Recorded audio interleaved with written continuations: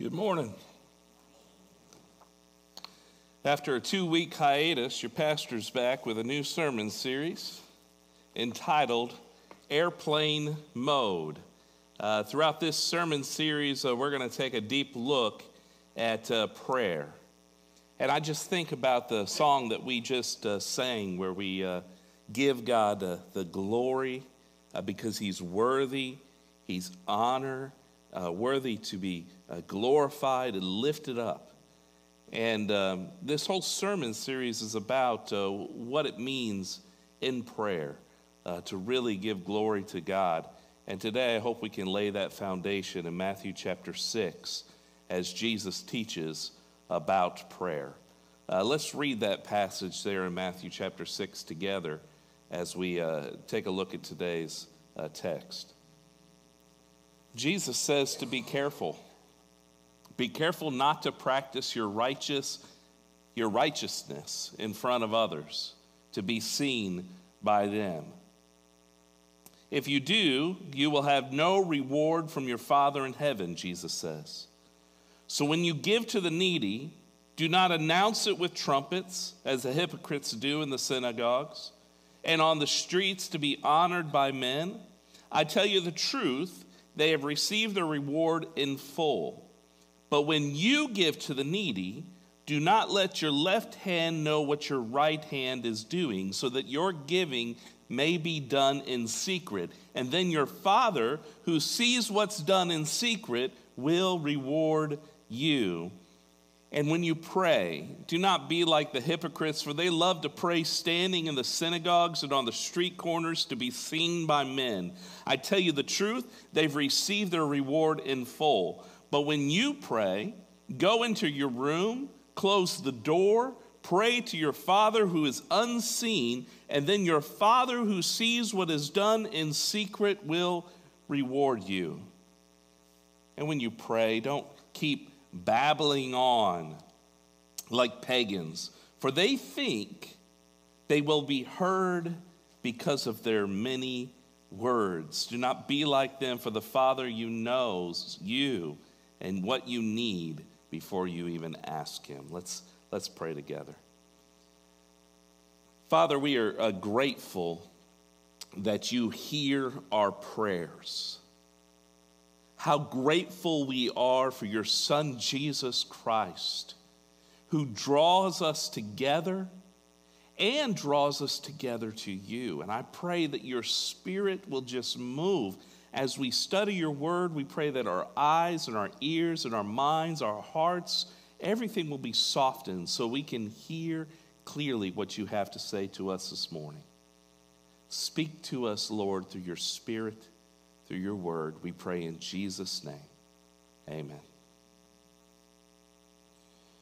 Now our passage today is right smack dab in the middle of Jesus' teaching that we know as the Sermon on the Mount.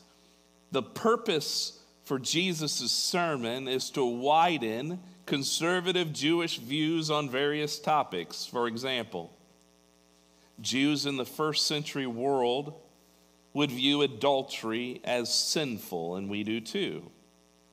Jesus says that even looking at a woman, or can be implied a man, lustfully, Jesus says even that is adultery. See how he widens. He stretches our understanding of sin. He stretches what sin looks like in the kingdom of God, in his world. And in our passage today, Jesus addresses 3 of the cardinal components of Jewish piety. 3 of the cardinal components of Jewish piety, which are almsgiving, prayer, and fasting. These aren't the only components of piety, but those are 3 big ones. And these 3 components were followed by strict religious observers of the day: almsgiving, prayer, and fasting. As I was reading the passage, there's one word that's spoken more than any of the others. Did you catch that word? Reward. Reward. He talked about rewards. over and over again. So Jesus is teaching on religious piety. He's teaching about religious piety, but reward is the word that he chooses to repeat over and over. Maybe he does this to help us consider the reward as we honor God through pious acts. For example, let's say after the service today, you go around the corner and you grab one of the bags of hope. You keep it in your car. You're on your way to get some food after the service. You come across a homeless man who's asking for money at an intersection. So you engage this man, ask him his name, have a conversation with him, give him a bag of hope. The question that Jesus addresses is, how are you rewarded by your pious actions? You see, some of the religious leaders of that day wanted the news crew to show up while they were giving their alms to the poor. They wanted to gather a crowd so that the crowd could hear their very articulate prayers. And when they fasted, we're told they disfigured their face. They looked somber so people would know how hungry they were and really know how pious they were. We kind of painted that picture in Mark chapter 12. As Jesus sat down at the opposite place where the offerings were put in, he watched the crowd putting their money into the temple treasury. Do you picture that scene in your mind? Do you picture what the rich people are wearing, what the rich people are putting into the offering plate? The clinging of the coins as they dump their wealth into the offering. But there was a poor widow, we're told, who came and put in 2 very small copper coins. Do you hear it? Tink, tink. Not the same tone that comes from a gold coin. We're told that it was only worth a few cents. So Jesus called his disciples to him and said, "Truly I tell you, this poor widow has put more into the treasury than all the others. They gave out of their wealth, but she, out of her poverty, put everything in, all that she had to live on." Now, I try to put myself in the shoes of the disciples of that day. Did you see the widow put in the coins? Did you, if you're putting yourself in the shoes of the disciples, did you even see it? I wonder if some of them were like, "Oh, yeah, I saw that." Because no one saw the widow. No one cared about her 2 tiny little copper coins. She's not going to get a building named after her. There's not a brick that's going to have her name there at the temple. Her gift was seemingly insignificant. But we're told that Jesus saw her. And not only saw her, but saw her gift as significant and sincere. And I'm going to tell you what, no matter how much I give, I hope Jesus sees it. No matter how much I give, I hope that Jesus sees it. When I pray, when I fast, when I give, I want to be seen and heard by God. And so Jesus addresses a question that people have been asking for years. How are we seen and heard by God? Because the world has lots of ideas for us, don't they? The world tells us that we should be big, that we should be loud, that we should be lavish, right? YouTube and TikTok are platforms where people try to be seen and heard. What kind of video can I produce that will get me more views and likes? People have thought of the most creative and some of the most disturbing stunts to be seen and heard. And there's some religious folks around who have treated God the same way. It's nothing new. Do y'all remember the scene in 1 Kings chapter 18? If you've ever been through Debbie's Sunday school class, you know the story. You read a story about Elijah confronting the prophets of Baal and Asherah. Elijah summoned 450 prophets of Baal, 400 prophets of Asherah to come join me at Mount Carmel. And there they would provide an audience with a chance to see whose God is real. 850 prophets versus just Elijah. And we're going to see whose God is real. And they set up 2 altars. And whoever could get their God to send fire from heaven and to burn up the altar would win. And read with me how the story goes.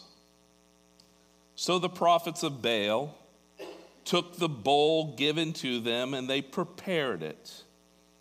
They then called on the name of Baal from morning until noon. Hours and hours of them saying these words, "Baal, answer us," they shouted. But there was no response and no one answered. They danced around the altar they had made. And at noon, Elijah began to taunt them. He said, "Shout louder. Surely he is a God. Perhaps he's in deep thought. Or maybe he's busy. Or maybe he's traveling. Maybe he's sleeping and he's got to be woken up." So they shouted louder. They began to cut themselves with swords and spears. That was their custom. Their blood, it flowed. Midday passed. They continued their frantic prophesying until the time for the evening sacrifice. But listen, no one answered. No one responded. No one paid attention. Do you hear that? They were big, they were loud, they were lavish, but no one heard their cries. And so Elijah prays this simple prayer. At the time of sacrifice, the prophet Elijah stepped forward and prayed, "Lord, the God of Abraham, Isaac, and Israel, let it be known today that you are God in Israel, that I am your servant, and have done all these things at your command. Answer me, Lord, answer me, so these people will know you, Lord, are God, and that you are turning their hearts back again." And this time someone did answer, because fire fell from the Lord. And it burned up the sacrifice, it burned up the wood, it burned up the stones, it burned up the soil, and it licked up every water in that shrimp. Because Elijah was simple, he was direct, he was sincere. He prayed to the Lord. God isn't looking for some big, loud, lavish prayer to be heard. In fact, Jesus says that we should go into our rooms, that we should shut the door, that we should be praying in secret. No one can hear the words that you're going to use. No one can see your lavish clothing that you may be wearing. No one will be impressed by your posture. There's only an audience of one. The whole idea behind this sermon series is that we need to unplug from the world and plug into God. That we need to find more times that we can unplug, that we can focus on God. A couple weeks ago, Liza and I called our copy machine company because we wanted to hook up the copy machine to the Wi-Fi. Now, I'm pretty good at handling all things IT, but this kind of stumped me. And the IT department and I went back and forth several times until the guy on the other line had me download an app, and he connected remotely to my computer. He literally had control of my computer remotely, was opening up appropriate places, by the way, to connect my computer to the copy machine's modem. Wow, what a vulnerable state I was in. This guy could have opened up a browser, plugged into my bank account, and just drained me dry, right? And this guy wasn't even in Knoxville. Do you know how to disconnect if someone has access to your computer? Airplane mode. Disconnect it from the internet. Unplug it from the internet. They can't touch your computer anymore. Ironically, this is really what we're talking about doing today. How can we connect with God? Disconnect from the world. Unplug your router. Turn off your phone. Go into your room and shut the door.